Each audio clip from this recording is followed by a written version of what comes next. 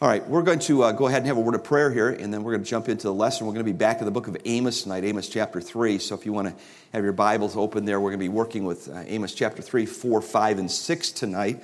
And as we're still in this study of the minor prophets, and we're praying for God to bless the teaching of His Word. Let's pray together. Father, thank you for this day, and thank you for your goodness in our lives, and we thank you, Lord, for just your kindness. And Lord, we think about our world. We think about the turmoil that's going on, specifically in Europe right now. We think about the nation of the Ukraine. And Lord, we think about even Russian people, Lord, who really have nothing to do with this except that their leader has thrown them into this war. We think of our missionaries in Russia. We think of Gary Lucas tonight. We think of James and Amber Pranger. Lord, we pray that you'd bless them. And Lord, we also pray for Brother Eugene and Brother Vlad, the pastors there who are national pastors in the Ukraine. And I'm sure there are hundreds, if not thousands, of believers that are there, Lord, who need prayer support tonight and need the help of God. And so we pray that you just work in that situation and that your will and way be accomplished. Father, we thank you for Brother Ron and his vision to try to help. And we thank you for he and Brother Jim, the fact that they got across the border into the Ukraine and were able to do some things. And we pray, Father, for the literature that they're printing right now, trying to get it distributed. And, Lord, just so many things that are at play. And we do pray for the 1040 window, Lord, specifically the Asian portion where we're working diligently to try to bring the gospel, Lord, to people who have never heard. And we thank you for our partners that are there and just the things that are happening this week in this very intense time of prayer focus as we pray for joining our hearts together, Lord, that you would just open up doors of opportunity. And Lord, we do pray for the Konosinski family tonight. We ask that you'd help them and encourage them and meet their needs. And we do pray, Father, for the Molines as well. And we think of the Bauman family, Lord, for Miss Renee and her daughter Jennifer. And Lord, that you just encourage them today and during this time of difficulty. Father, we pray for your blessings on the teaching of the Word tonight. Give us what we need to help the folks that are here in this class tonight. We ask these things and pray that you bless the teaching of your word across this property in the various classes, the various age groups, and as they're meeting together tonight. We ask these things in Christ's name. Amen. So Amos chapter 3 is where we're going to begin tonight. And the prophet Amos, of course, as you are very well aware, was kind of an anomaly. And, most of these Old Testament prophets that we would study their lives, we'd say, they just really were given some strange things to do, You may remember when we studied the life of Hosea, or when that was being taught, Hosea was told by God to go get a wife, but she's not going to be any normal wife. She's going to be a wife of harlotry. And boy, the difficulty of that. And I think about the prophet Jeremiah told to lay on his side, and Ezekiel do some very strange things. So these guys had some very difficult things to deal with. But in our area that we're dealing with tonight, chapter 3, chapter 4, chapter 5, and 6, and we're finding that Amos is delivering a message, and it's not a kind of message that most people want to hear. It's a message of judgment. It's a message of God is judging you. This is the reason God is judging you. And so he's going to deliver this message, and there are really 5 sub-little messages that are found here in this particular portion of Scripture we're going to look at tonight. 3 of them begin with the words, hear now, or hear this. I don't know, I was kind of raised in a family, in a home where my dad was kind of the no-nonsense guy. And, my dad would say a lot of things, but there were times when, the tone of my dad's voice and just kind of just the way he said it, I knew that he meant business and I better listen. And I kind of picked that up here in this particular text, that as Amos is delivering this message to the nation of Israel about God's judgment, I find in this particular text that he does this. So this nation of Israel is in trouble with God. Think about that. I suppose our world doesn't realize how much trouble they're in with God. And, we're coming to the end of this age of grace that we're living in. God right now is extending grace, and we're going to cross the line one of these days before too long. And when we cross that line, God's going to pull the plug on this planet. He's saying, okay, now the final 7 years is here, and you're about to see my judgment. You're about to feel the wrath of God. And what a difficult moment that's going to be. We look at what's happening over in the Ukraine, and we see all the destruction and the difficulty. I'm here to tell you that's nothing in comparison to what is coming. And so as we look at this tonight, we must remember that God has established a covenant with this nation of Israel.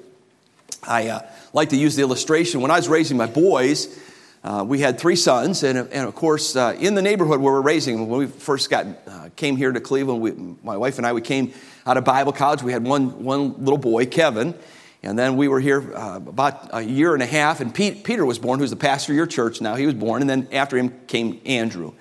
And, we were living in rental property, and we just started praying, God, would you give us a house? And God gave us our first house here in Cleveland, over on the west side of Cleveland, and not far from here, maybe 2 or 3 miles. On that street we lived on, 128th Street, between North Avenue and Cooley Avenue.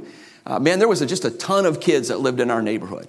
And, our kids, they go out and they play. And so they had all these friends on the street and those type of things. And, those kids in the street, they could do some nutty things. And I could maybe say something to them, say, hey, knock that off. But I couldn't deal with them like I deal with my sons. When my kids were messing up, I'd say, boys, get in the house. And we meant, we were going to deal with some business. I couldn't do that with my neighbor kids, but I could do that with my children because I had a relationship with them. And when I think about what God is doing with the nation of Israel, he's going to bring the judgment down on them because these are his covenant people. They have entered into this relationship with God. And God said, I'm going to hold you responsible for your side of this covenant. I'm going to keep my end of it. I'm going to hold you responsible for your side of it. So here he begins these messages that we're going to look at tonight. The first 3 messages begin with the phrase, hear this word. Hear this word. And it was a reminder that this was not Amos speaking to them, but this was God speaking to them. They were going to hear from God through the prophet Amos as he brings this message. So let's look at verses 1 through 15 of chapter 3, and let's hear about the certainty of God's judgment. Notice that in verses 1 through 8, we have a revelation of coming judgment. So notice what he says here. He says, hear this word that the Lord hath spoken against you. So again, here's Amos emphasizing this is not my word. This is the word of God that he has spoken to me or through me to you. And he begins to hear this. He says, hear that he's spoken, O children of Israel, against the whole family which I brought up from the land of Egypt. Now you may remember at this moment, the nation of Israel was 2 nations. The division had come. So in the north we have Israel. And of course, as you do the study of Israel, you understand that they never had one good king in the entire time that they had separated. They were all godless people who really led Israel astray. And then we had the land of Judah, the 2 nations in the south. So they were led by the descendants of David. And for the most part, they had some good kings and they had some that weren't so good. But now this prophecy that he's given here, would you notice he's saying, I'm not just giving this to the north, this is to the whole nation, to the whole family of Israel. So he's saying, it's not just a message that I'm delivering at this moment, because you may remember Judah has overstepped the bounds. They're not quite as far along, but God's not happy with them either.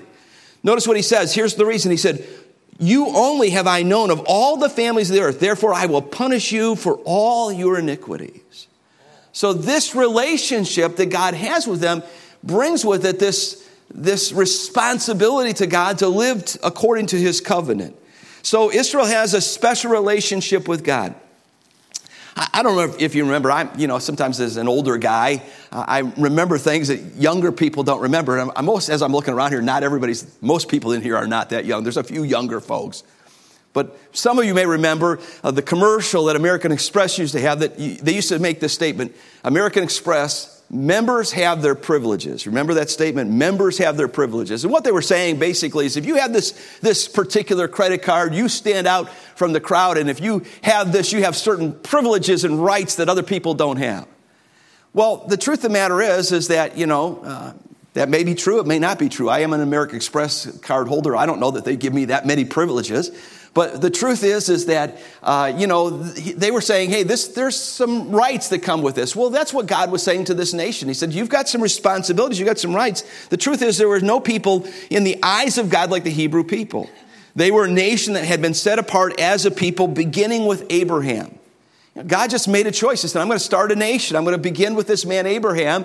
And he pulls him out of all the places. He pulls him out of this place called Ur of the Chaldees in Babylon and brings him into this land of Canaan and begins this process of building this nation. And so, of course, when the people have this kind of relationship with God, they can expect that God's going to deal with them when they don't live for him the way that they should. And when they reject God and turn aside to the false gods of the heathen, of course, that's going to anger God, and he's going to bring his judgment. So notice, if you would, in verse number 2, would you say, he says in verse number 2, you only have I known. Now, if you're in the habit of underscoring things or circling things in your Bible, you might want to underscore that word known or circle it. And here's what it means: to know in the most intimate sense. In other words, this is not just to know. So I look around here and I know some people, and we've had a relationship, but there are people in this room that I know better than others. Nobody that I know any more than I know my wife that's in this room. So we have this very intimate relationship. My mother is here tonight. I know her. And so what God is saying is that I have this relationship with you. Of all the people in the world, I know you, and you know me. And so as a result of that, it brings this idea. God states, I have known, therefore I will punish you for all your iniquities. I know them, and I'm holding you responsible. So the idea of iniquity, it's a long-standing, persistent, compulsive sin that continues despite opportunities to turn from it. So God gave them opportunity after opportunity. How do you do that?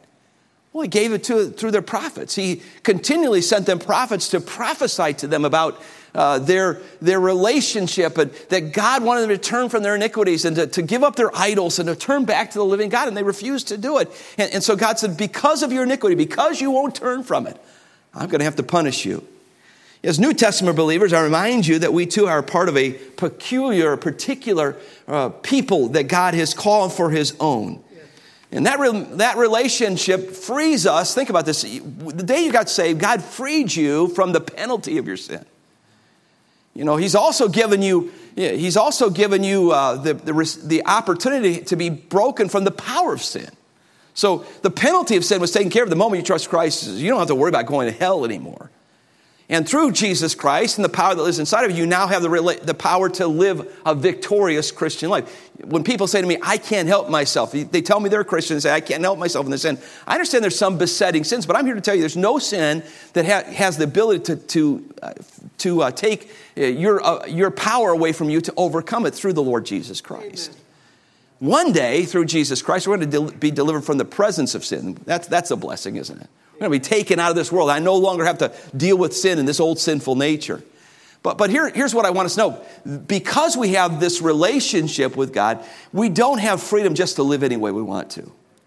I won't have you turn there, but I want you to listen to what the Bible says in the book of Titus, chapter 2, in verses 11 to 14. We hear a lot about grace today. We hear about people saying, well, I have grace. I have the grace of God. I have freedom. I have grace. I have liberty. You know what you have liberty and what you have grace for? To live in a way that God wants you to live. That's what God gives you grace and liberty for. Here's what he says in Titus chapter 2, verse 11. For the grace of God that bringeth salvation hath appeared unto all men, teaching us that denying ungodliness and worldly lust, we should live soberly, righteously, and godly in this present world, looking for that blessed hope and that glorious appearing of our great God and our Savior, Jesus Christ, who gave himself for us that he might deliver us from all iniquity and purify unto himself a peculiar people zealous of good works. Amen. That's what God wants for us. He wants us to live in a way that brings him honor and glory. That's what grace is for, that we can deny ungodliness and worldly lust and live godly, righteously, and holy in this present world. So let's ask this question tonight. Who is Amos? Who is this man, Amos, that is recording such words that are found here? And I'm sure the people, when Amos showed up and he began to deliver these messages of judgment, it wasn't popular. You can imagine, even in our world today, sometimes when preachers stand up and they preach a tough message, sometimes it doesn't go over very well. Well, here's a man who's saying, look, get ready. God's about ready to judge you. And the people are thinking, well, I don't think so. Life's good right now. We're having a good time. Who are you to say anything to us? Now I want you to hold your spot here in chapter 3 and turn to chapter 7, because there were some that were questioning who this Amos was. Look at what it says in chapter 7, verse number 10. Then Amaziah, the priest of Bethel. Now, time out for a moment. Bethel was where Jeroboam, the first king of, when the split took place, and Jeroboam made those false gods, the calves, the golden calf, these be thy gods, O Israel. So he erected those. So Bethel was where they were. So who is this Amaziah? This Amaziah, he's the priest of Bethel. He's the priest of these false gods. So here's Amaziah. He sent to Jeroboam, king of Israel, saying, Amos hath conspired against thee in the midst of the house of Israel. The land is not able to bear all his words. For thus Amos saith, Jeroboam shall die by the sword, and Israel shall surely be led away captive out of their own land. Also Amaziah said unto Amos, O thou seer, go, flee thee away into the land of Judah, and there eat bread and prophesy there. But prophesy not again any more in Bethel, for it is the king's chapel and it is the king's court. A time out for just a moment, just in case you're missing what he's saying here. He said, hey, buddy, you don't belong here. You are in high grass here, pal, and you are out of your league. What on earth do you think you're doing? This is the king's chapel. This is where you've taken on too much upon yourself. Well, I want you to see what Amos responds, how he responds to him. Here's what he says. He says, then answered Amos and said unto Amaziah, I was no prophet, neither was I a prophet's son, but I was a herdsman and I gathered my sycamore fruit. So he said, hey, guess what? I didn't take this on myself. I didn't ask myself to be a prophet. I was content. I was a farmer. I was following the herds. I was a farmer. I grew, the sycamore fruit. I didn't ask for this. And he said, and the Lord took me as I followed the flock. And the Lord said to me, go prophesy unto my people, Israel. Now therefore hear thou the word of the Lord. Thou sayest, prophesy not against Israel, and drop not thy word against the house of Isaac. He said, you're telling me not to do what God's told me to do? I'm sorry, I have to do what God's given me to do. So the idea of who are you, he's saying, look, I didn't call myself to do this. This was not my idea, my plan in life. I was happy to be a farmer. But God said, no, there's a job for you to do. Go preach to my people. Go tell them. So let's get back to chapter 3. Notice, if you would, in verses 3 through 6, Amos now asks 7 questions to Israel. In the next few verses, each of these questions demands a negative response or a negative answer that would come back. He's going to ask and say, would this be the case? And he would say, of course not. So what we're having is what we call cause and effect. In other words, why does something happen? Well, because there's a cause. So notice what these questions are that are given. Verse 3, we often quote this verse, can two walk together except they be agree? Of course not. The implication is of two people walking together. It has to be a meeting and a determination. Okay, we're going the same direction. We're heading to the same goal. We can walk together. We have a relationship. So of course not. Two people don't walk together unless they're agreed. So the cause is we agree, therefore we can walk together. So there's cause and there's effect, all right? That's the first question. Verse number 4. Will a lion roar in the forest when there's no prey? Notice what he says. He says, will a lion roar in the forest when he hath no prey? In other words, why does a lion roar? Well, they tell me, by the way, I'm not going to go out and figure this out on my own. I have had the privilege of being in Africa, and I've been on some of these in some of these game parks, and I've been around some of those lions, but I don't want to mess with them. I'm not jumping out of the truck to say, hey, does this work or not? So I'm going to take the Lord's word for it. But here's what he's saying. He said, hey, when a lion roars, it's because there's prey, because he sees something. And they tell me that one of the reasons a lion roars is because that roar paralyzes the prey with fear. In other words, it's like the barking of a dog. I don't know about you, but when I hear a dog barking, I stop. Especially if I don't know that dog. And I'm in an unfamiliar territory. So when the lion roars, it kind of freezes the prey. And the reason he's roaring is because he's seeing something that he desires. So that's the cause. He's roaring. And the effect, of course, is there's the prey, or the cause is the prey, and the effect is the roar. All right, notice verse number 4 again. Will the young lion cry out if he has nothing? He says, will the young lion cry out of his den if he hath taken nothing? So again, there's the idea that, hey, this lion has something in his den, therefore he's crying. Verse number 5, and this is a little, the wording here is a little, perhaps some of the older English, but it says, can a bird fall into a snare upon the earth when no gin is in it for him? So the idea is that why does a bird get caught in a snare? Because a trap has been set. There's something that attracts the bird. So the attraction is there. So no bird is going to fly into a trap without some attraction. So that's the thought that he gives to us. Verse number 5. will the trap spring or be set off if some prey doesn't fall into it? So, in other words, there's got to be a reason that the trap the snare is set. Verse number 6, will one blow a trumpet in a city and people not respond? That's kind of the thought. Okay, when the trumpet blows, it kind of causes people to have some response. Verse number 6, he goes on to say, shall there be a calamity or judgment in the city, and the Lord hath not done it? So basically what he's saying is, okay, we have all these cause and effect. Can two walk together except they be agree? Nope. Will a lion roar if there's no prey? Nope. Does the lion cry out of his den when he has taken nothing? Nope. Will the bird fly into a trap without being something to draw it? Nope. And basically he's getting ready to say, okay, the effect or the cause is your sin, and the judgment is coming. That's the effect of it. So you can't expect that that all these other things are true, and what I'm about to tell you is not true. This judgment is going to happen. Look at verses 7 and 8. God has sent me to warn you. Notice what he says. Surely the Lord will do nothing, but he revealeth his secret unto his servants, the prophets. The lion hath roared, who will not fear? The Lord God hath spoken, who can but prophesy? In other words, don't tell me not to prophesy. I have to tell you what's going on here. Man, the judgment is coming. God has sent me to warn you. Here, I'm trying to help you, but you won't seem to listen.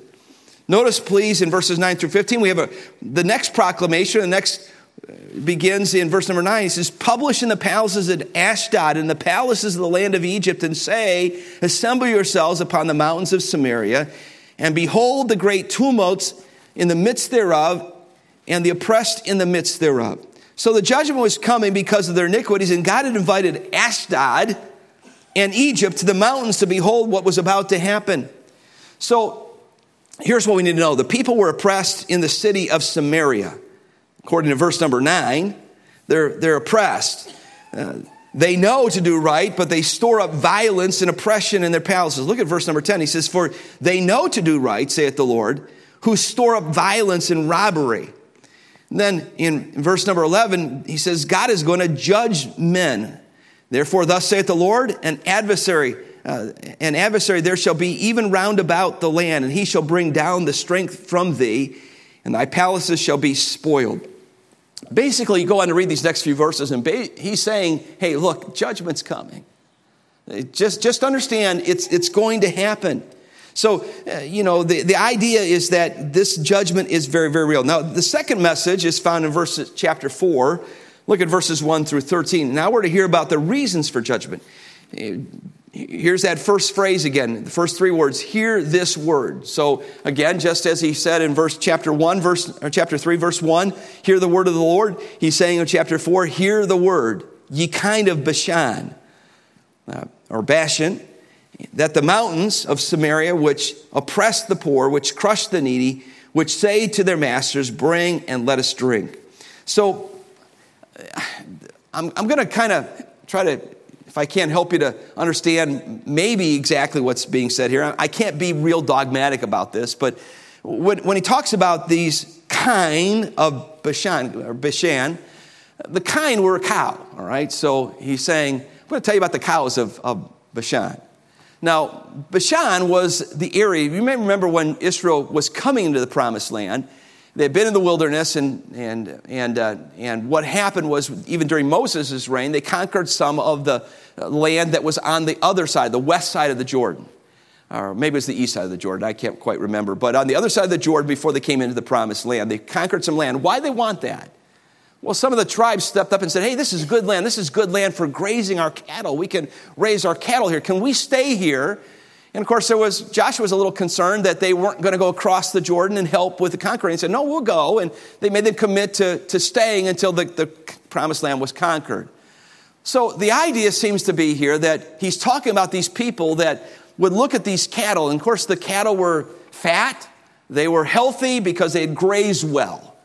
So the judgment seems to be, the idea seems to be that he's talking about, and I hate to say this, ladies, but he's talking about the women of Israel, and specifically the women of Samaria. It's because we understand that cows are female, right? So he's talking about the cows of Bashan. Now, I hate to say that. He's calling these ladies cows. I'm not going to be real dogmatic. He may be saying that. He may not be saying that. But the indication is he's talking to the feminine gender here. And he's saying, okay, you have grown fat in your lifestyle. You have lived a lavish lifestyle. And how did they do that? They did it by oppressing the poor. You know, when we oppress poor people to make ourselves rich, that doesn't make God happy. You know, I understand that Jesus said in his day, he said, the poor will always be among us. There's probably going to always be, according to Jesus, there's going to always be poor people till he comes and sets up his kingdom. But when people oppress poor people, when they make people poor by their actions, that angers God. And God said, you've done that, and as a result of this, I'm bringing judgment upon you. I'm going to bring this judgment to bear upon you. These affluent women, they're well groomed, they're well dressed, they're living in luxury, they're well fed, and they were able to do this by oppressing the poor that are among them. The poor, the needy were being crushed. And God was going to deal with them by the nation of Assyria. He's going to bring the Assyrians down to crush them. You know, we look at what's happening there in Ukraine, and I don't know if you've been paying attention. I don't know how you could not be paying attention to what's happening there. But they're saying that Putin's army is about ready to surround the city of Kiev, and they're about ready to choke that city, the lifeline out of it, to keep anybody from coming. You know, that warfare has been going on for millenniums.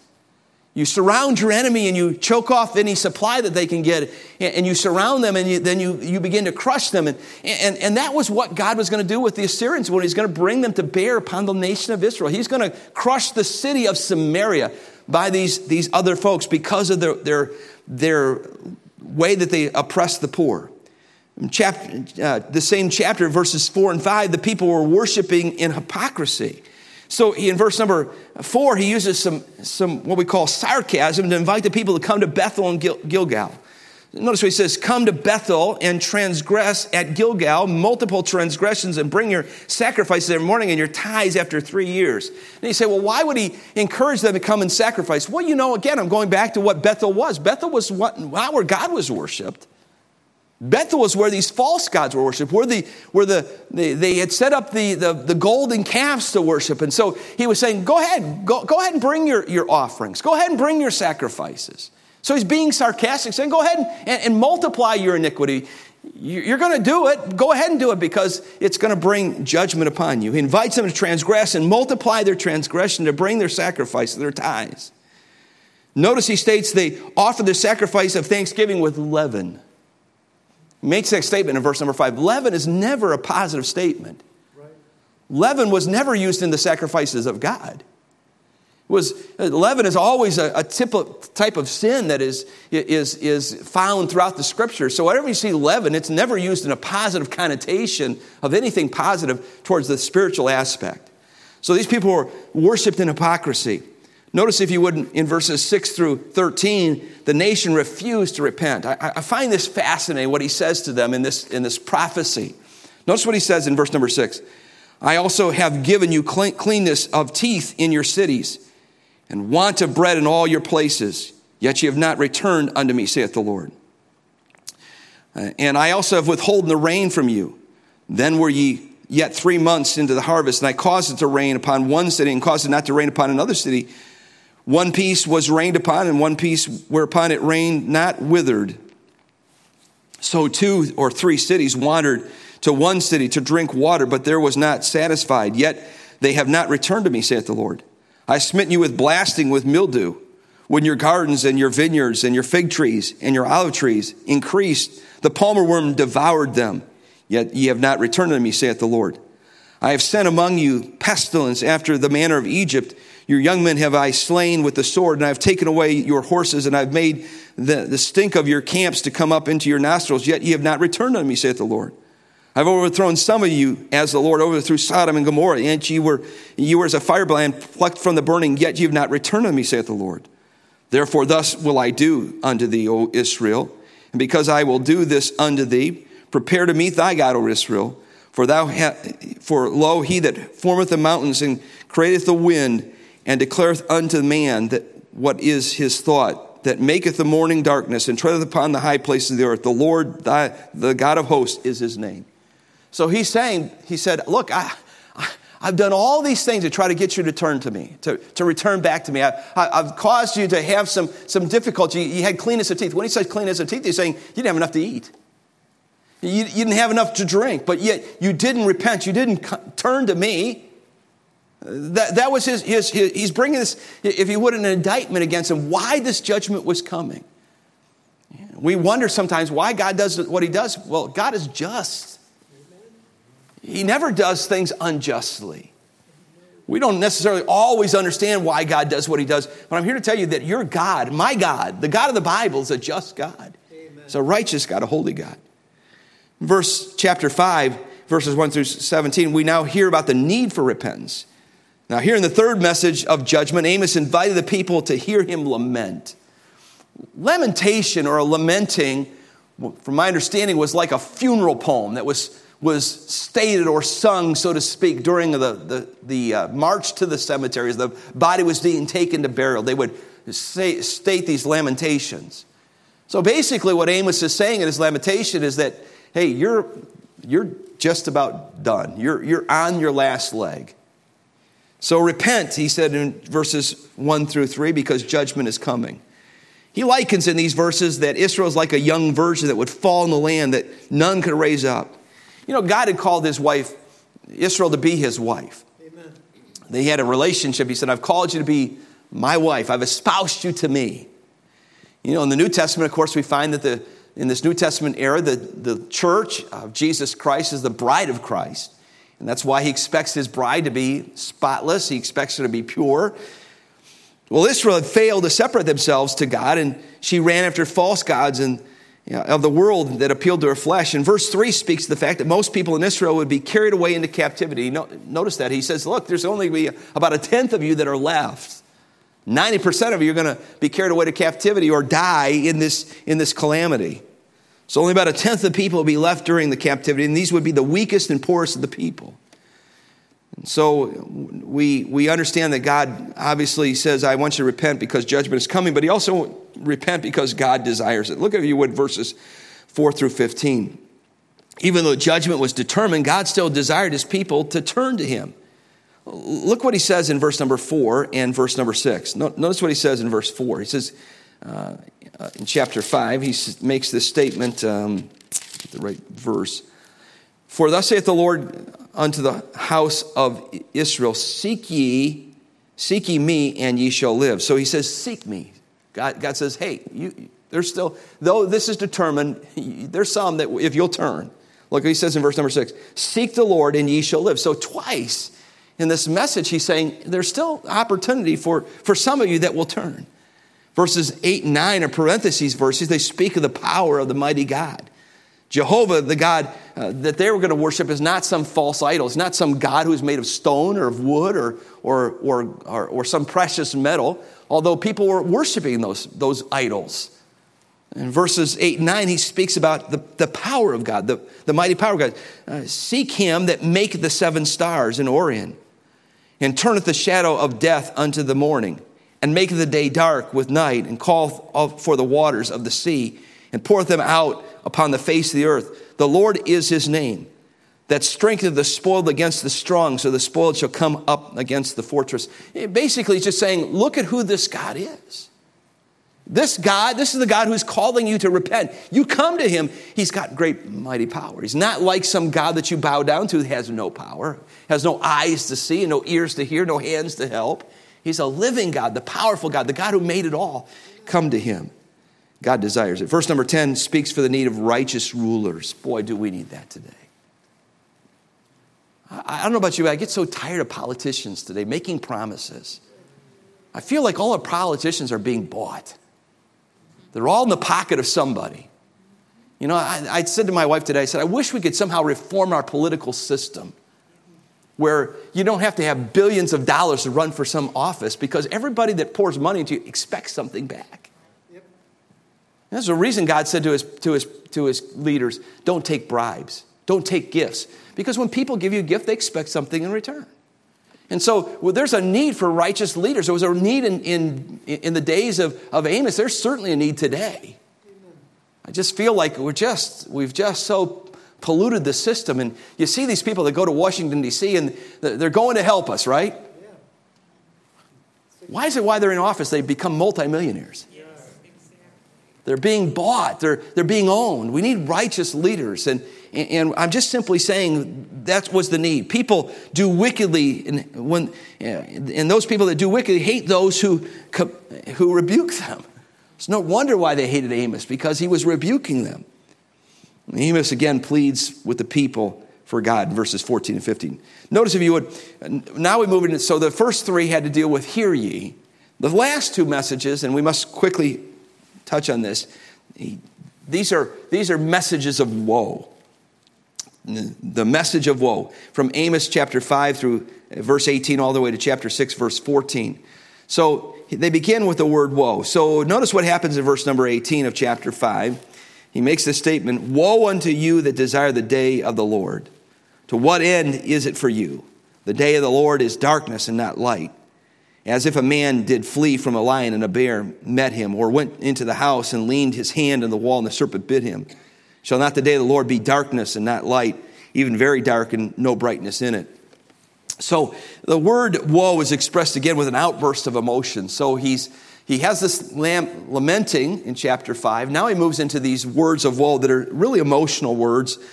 So the folks wanted the day of the Lord. The indication is of what he states. The day of the Lord, of course, is the period of time where God is going to exercise judgment. So in their mind, in the Old Testament, we find, I think one of the reasons the Jews struggled was because they saw their Messiah as a political leader. And certainly that's seen in the Old Testament. So that's part of the reign of Jesus Christ. What they missed was the sacrifice that was necessary. They didn't understand the two advents. They were somewhat blinded to it.